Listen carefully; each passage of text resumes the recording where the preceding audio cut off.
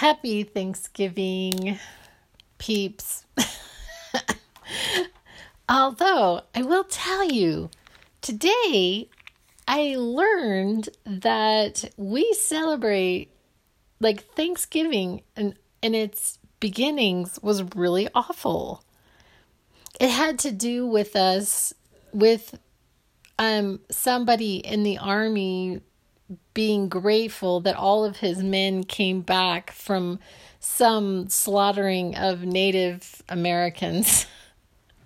And all of his people were okay, but all the men, women, and children, and probably kittens in some tribe were slaughtered. And the gratitude was us, all of our troops coming back A-okay. And then somehow it morphed into us and the pilgrims and the Indians. They're not Indians, they're Native Americans.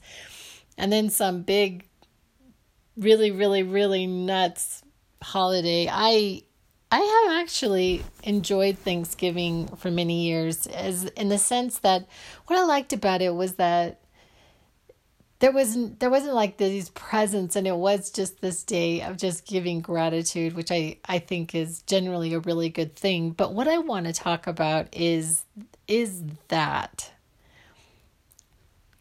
I want to go back to this idea and kind of toy around with it a little bit.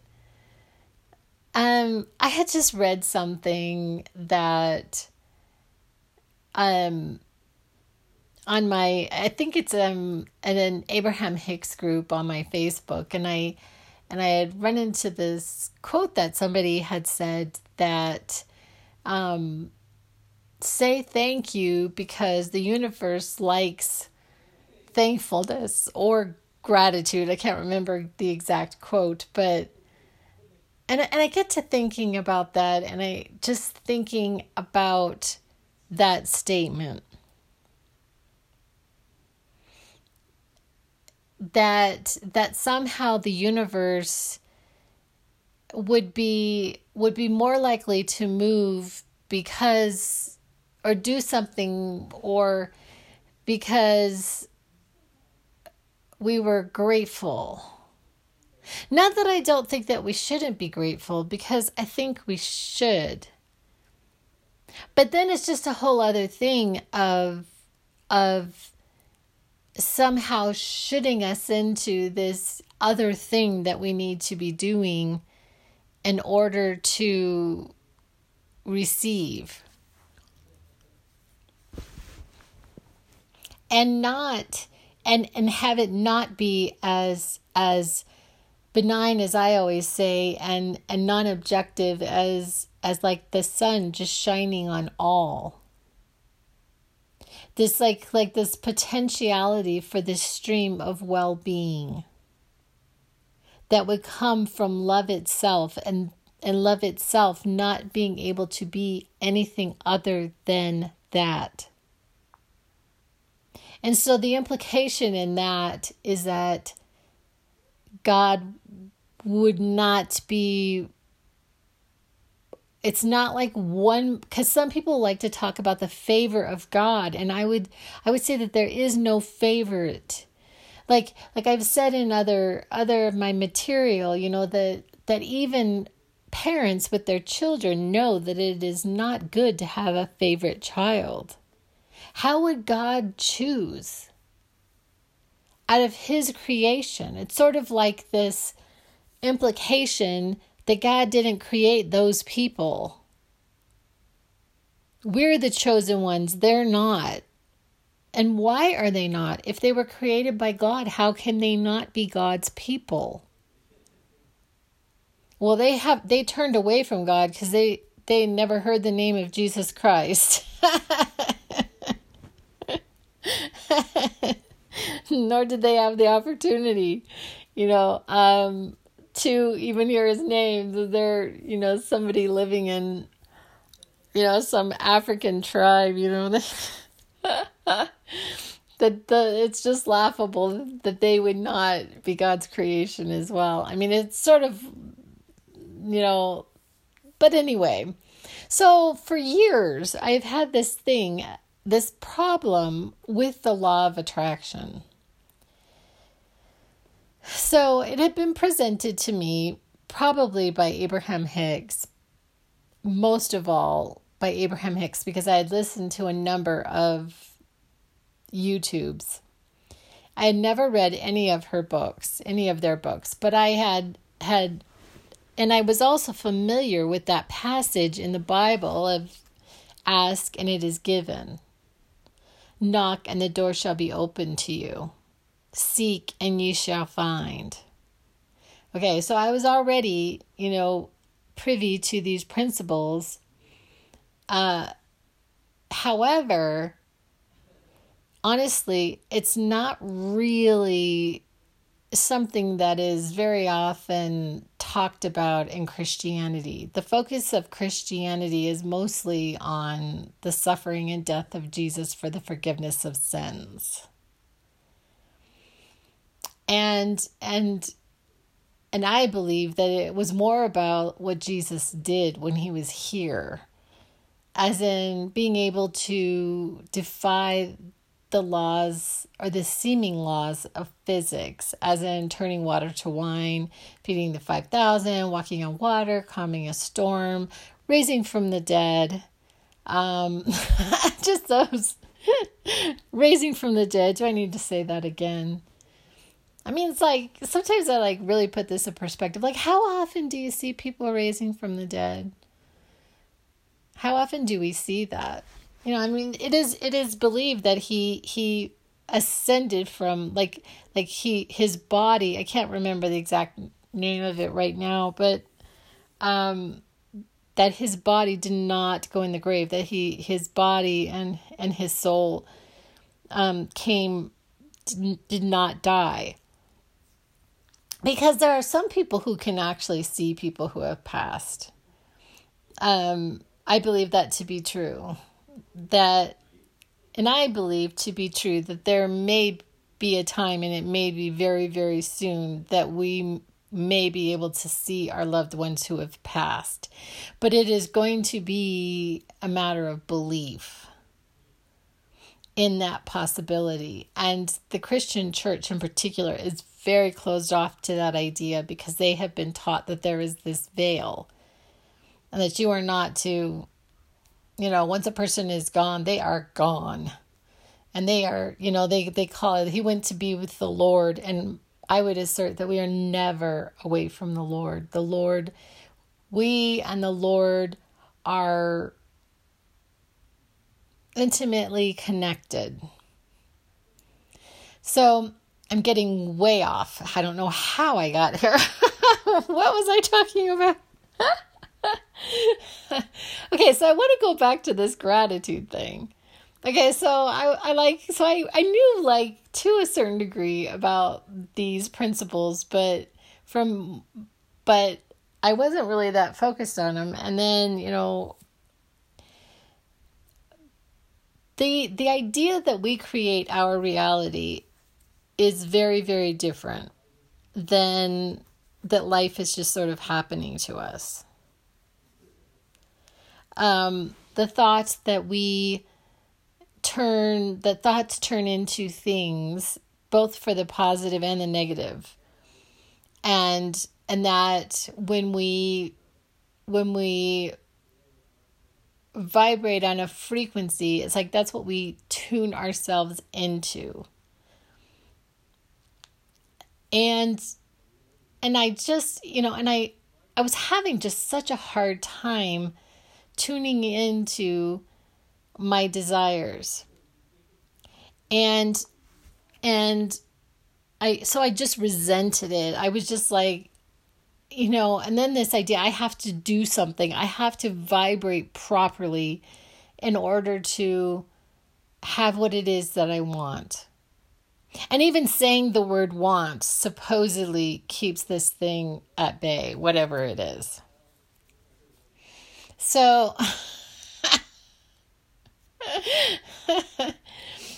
and so I just think it's so interesting. So So I was listening to a YouTube by my guru. I talk about him a lot. His name is David R. Hawkins, MD, PhD. He wrote a trilogy, Power versus Force, Eye of the Eye, and I. And I was listening to a YouTube by him the other day, and he was at one point he was talking about not invoking. And he was kind of laughing about it. Like, it's like you don't invoke electricity. It's sort of like it's sort of like if we play these games, if we like say pretty, pretty, pretty please. You know, that we have to actually feel it. We have to, there's like all of these factors that we have to do in order to make this happen. And here's the thing, like some people would say that there is a formula. There is an absolute fail-proof formula, but you know, it's not fail-proof for everyone. Because there's two people who can go and one of them has a desired outcome and the other doesn't. And so some people just get really good at this thing. And a lot of times what I see is it's the people who are really not trying that much. Frankly, the people who really don't, you know, they're just not really trying. And then this is like proof positive that this has more to do with just grace.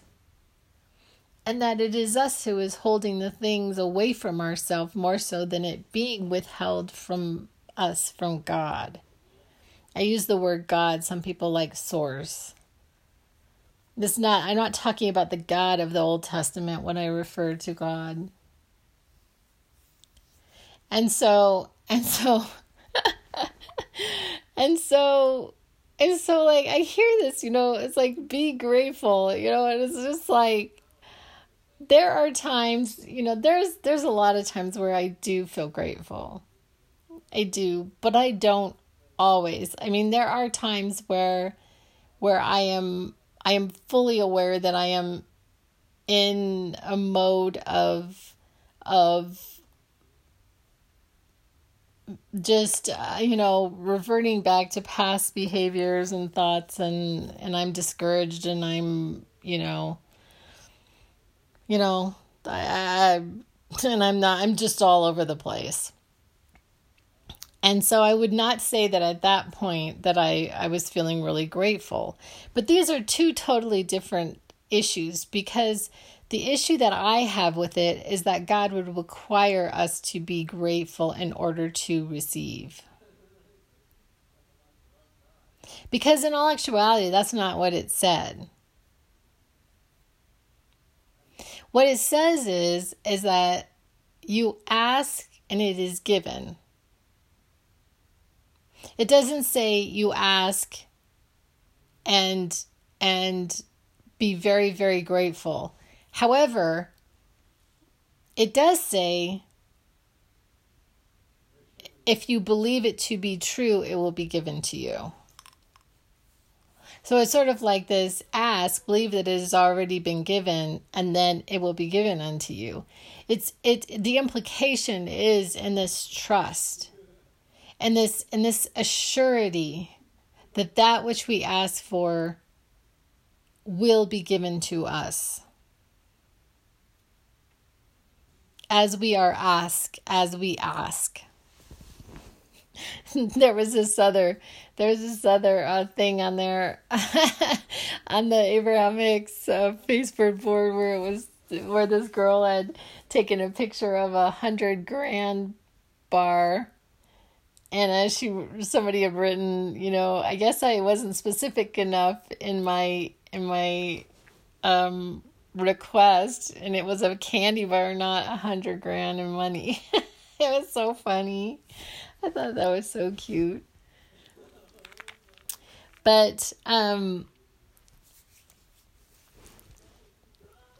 so So I was listening to this YouTube, and I want to get back to this because it was like another thing that I had heard. It was very similar to this thing that I heard from Abraham Hicks, where she was saying that you don't go to your vacuum cleaner and expect it to work. You have to plug it in. You simply plug it in, and and it and it I don't have to say to it to electricity, you need to work, or you don't get in your car and you just turn the switch and have the expectation that it's going to turn on. It turns on nearly every time you try. And then the motor's going to go and the wheels are going to go. So we have a practiced idea about these things. We have a practice idea that when I press that button, my washer is going to wash my clothes or wash my dishes. And so Abraham Hicks had actually said, that we have to plug ourselves into source. Because source is where our energy is. Actually, source is everything. Source is the building blocks, is the creator, and is the creation.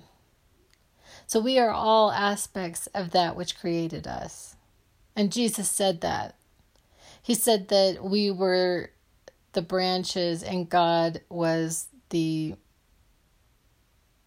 vine itself.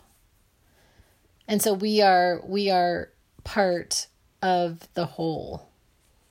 And even as a piece of sand, my son would use that as an analogy of I'm just a piece of sand in an entire ocean, but we are indeed a piece of the sand.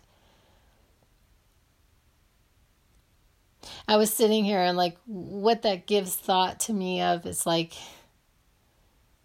just the preciousness of a baby turtle. There was this one time when we were actually on a vacation in Zwatenejo. We were on a vacation in Zwatenejo, and my son was, I don't know, he was probably about 7.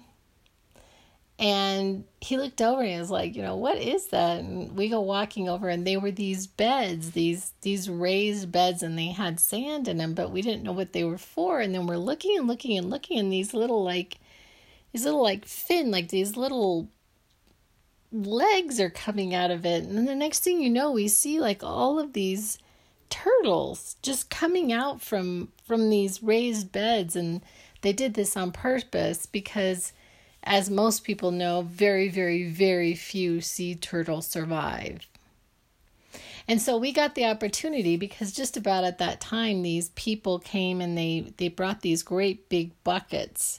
So they bring these buckets and they bring the turtles, and we got to put baby turtles in the ocean.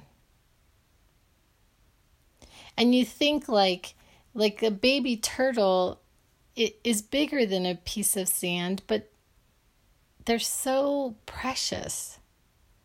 And so few survive. And we got to put them in the ocean. And just that, even the smallest, you look at a hummingbird, like a little hummingbird that just kind of buzzes around. And so even as small of a species, and what it is, it still just has this intrinsic value of being alive. Just life. And the assertion that I'm always saying is that is the point, is existence, awareness, and living, experiencing.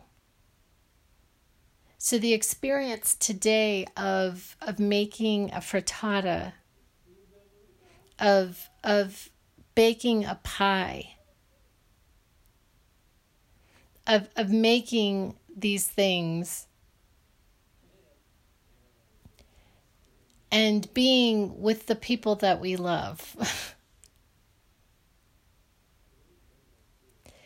And so, and so that is what life is about. Just being and existing. And then this utter dependence. I mean, we really have this dependence on this energy for everything. And we just don't even realize it. Because the actual oxygen that we breathe, if we didn't have oxygen readily available to us, we would just expire. I mean, our body would. We wouldn't, because I believe that we continue on in a different form, but like just the act of breathing and so many of our body functions are happening without our telling it to do anything. Like we open our eyes and we see. We open our eyes. We don't say, okay, see. Like, or taste or smell or like if you really think about it, almost everything about our bodies is kind of automatic, right? And even like things that we do, like I play the violin, to put the fingers on the string. It's like your brain is doing it, but like you're not even really telling your brain to do it at one point because you couldn't keep up with it. You already have your fingers on the A note, but it becomes automatic as you learn it. In the beginning, it's not, but then as you continue to play something, it becomes automatic. But it's like you just think about it, like it's just crazy. Like the dependence that we have on life itself for everything, for like the food we eat, which is a whole other podcast that I really want to get even more in depth about food. And this idea that something has to change form in order for us to live. Something has to change form in order for us to live. Like even when we eat a piece of salad, when you eat a lettuce leaf, it changes form. So it dies to the nature that it is. As soon as that it hits your stomach fluids, it is no longer the same form as it was when it was on the plant, for sure. And then like people like try to say, and it's not that because I am a vegetarian and I will not eat beef, but like some people try to really pass this big judgment on it, and you could go really crazy with it. Because, nuts, like even when you eat a nut, it was a life. It grew on a tree. It was a life. And I don't know, do apples know they're going to be picked before they're picked? Isn't there a consciousness in everything to a degree? And the idea that maybe it wants to be eaten by you, which sounds really crazy, but there is this sense of there's two things, like this sense of immortality, it continuing on, and also the sacrifice for the love of another person, of that person, like somehow it wanting to, like being okay with sacrificing its life so that something can live. Like the idea of a mother throwing her child out of the way of a car, and she it's like two things. And then we have children sometimes for immortality. Oh my gosh, I just get so strange. I'm so sorry. I don't know. These are just things that I think about, but But I had really been talking about this idea of this intentionality and the difference between if you fry an egg for your loved one, and oh my gosh, I just love them so much, I just want to provide nutrition for them. Or if you, oh my God, I have to cook for them again, and they're just so ungrateful, and they're just such a jerk, and and there being different nutritional value in those two, different nutritional value in those eggs when the person eats them, based on the intentionality with which it was cooked. So then going back to like what Jesus taught when he was talking about God giving us what it is that we ask for, and him saying, if you ask for bread, would God give you a stone? And so we either have a God who loves us, who is loving and nurturing and there are no words to describe. There are no words to describe because I think it's unfathomable what exactly it is. It's so beyond our comprehension.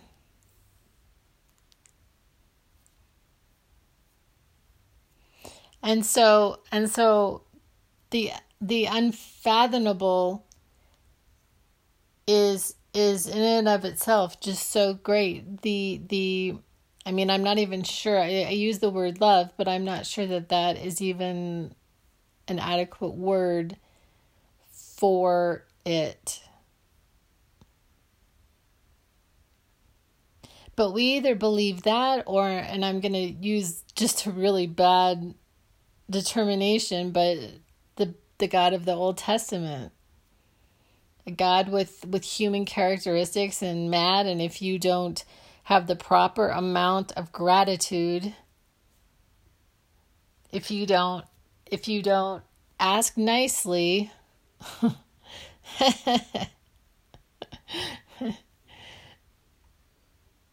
but I do think that there is an element of us withholding things from ourselves by disbelief, because we still have this remnants of this, that it is given to us as we deserve,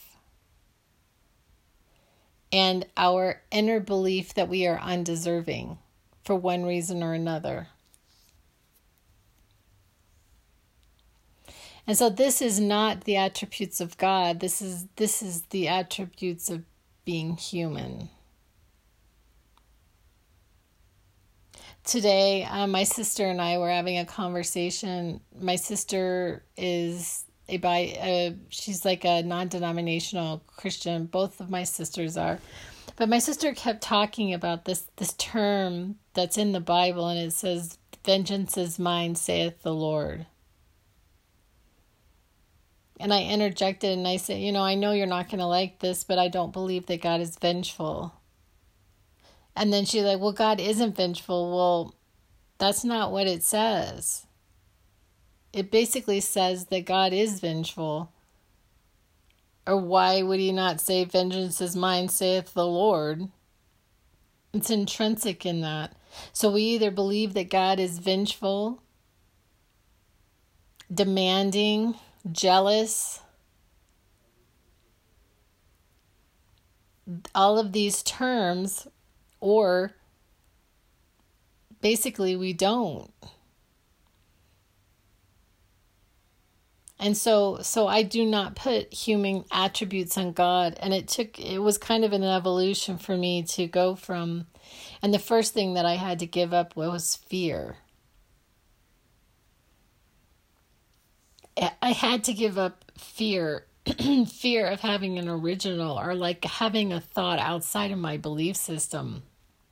that would actually come to the conclusion that God is not vengeful, even though it says that in the Bible. So I had to give up the Bible to a certain extent. She said a lot of things that were super interesting. She was talking about everybody being a hypocrite. She says everybody's a hypocrite and everybody's a sinner. And I'm just sort of sitting there and I'm just kind of thinking, because I don't believe in sin the way, I don't know what sin, like I don't know that I know that there are some acts that are definitely better than others. I understand that some things are indeed atrocious and some things are evil. I do understand that. However, I don't even know what to say about that.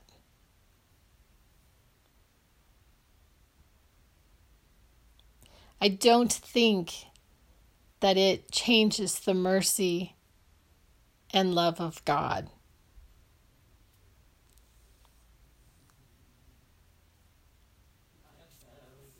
I don't even want to go down that path, but how I got started with this was just this thought, just going back again to this thought of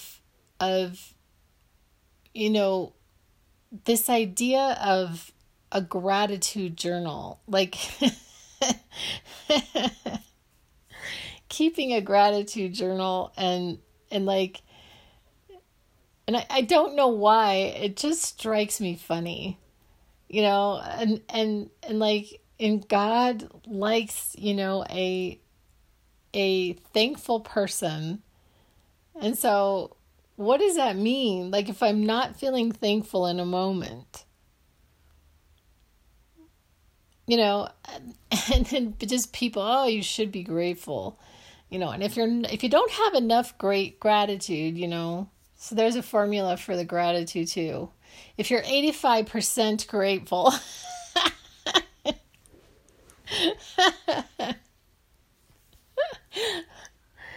and so my quest continues. My quest continues for the mastery of these skills. According to Abraham Hicks, they are going to someday have to do courses on non-manifestation because we're all going to be such great manifestors that we're going to want it to stop because there's only so many cars you can have. We'll get so good at it that, but so far, but there are people who are pretty amazing at these things. And there are actually people who don't necessarily know what they're doing. I mean, maybe they do. But they're aligned with creation, whether they know they're aligned or not, I was just thinking, like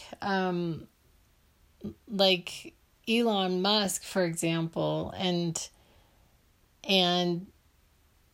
the SpaceX, which is a really fascinating program to me. I was hearing this thing today about how I guess it was in a book. Somebody had written a book about Elon Musk, and they had asked him. This guy had said that 5 of his top students, he was a professor at a university, and 5 of his top students had gone to work for Elon Musk at SpaceX. And so he wanted to talk to Elon Musk, and Elon Musk had agreed to meet with him, and then for the sole purpose of finding out who the other 5 were, why these people went to work for him instead of NASA or other programs. And then Elon Musk wanted to find out what are the other 5, because I want to see if I can get them too. I want all 10 of your top students to work for me. But sort of defying what can be done. It's like you think about, even just thinking about PayPal. Like before PayPal, like you put your credit card information in. And then there came along this thing where there was this intermediary. But it was also this really lovely thing because, in a sense, for retail, like people who were trying to sell their goods, because they didn't have a point of sale. And so they could get with PayPal and have a PayPal account and then receive payments. So people could, and then there was this sense of like paying for things safely. Like they could return, items and such. But you think about it, it was like, and I could be wrong. I could be wrong with absolutely everything I say. These are just ideas and theories I have. Like, was there anything else at the time? I mean, it was like this revolutionary idea at the time, and then now you have a whole bunch of them. You've got like Square and I see other ones. I couldn't tell you off the top of my head right now, but these point of sales so that people can go straight to their customer. Like, I'm not entirely sure how you would do that with your bank. Like, unless, like, to take credit card statements. I mean, like, I'm not sure how you would do that with your bank without a point of sale machine. Which is big business. Big business. But anyway, I don't know how I got on the topic of that. Oh, yes, I was talking about people who are actually aligned with the Creator, not necessarily even knowing it. But they just sort of come out with these amazing, I mean, think about how much things have changed. Like in our technology in like the last 20 years, with the internet and smartphones and now, like cameras, and you have like a computer with you all the time, down to the size of a watch. It's just amazing. Not entirely sure that we've like caught up with all of the technology that we've been experiencing, but I'm not so sure. It's like so interesting, like, to actually ask Elon Musk, is he grateful? Is that even in his vocabulary? And maybe he just sort of lives in that state of gratitude. But he doesn't articulate it, maybe, because clearly as a point of attraction to receive, it seems like anything that he would want to experience. And so there you have it.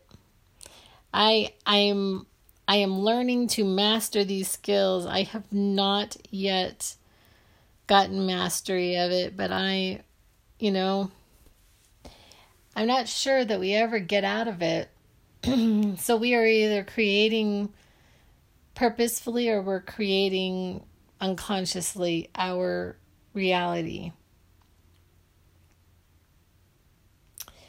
And that's just the way it is. Anyway, I thank you for listening, and I will be back with other ideas. And that's a wrap.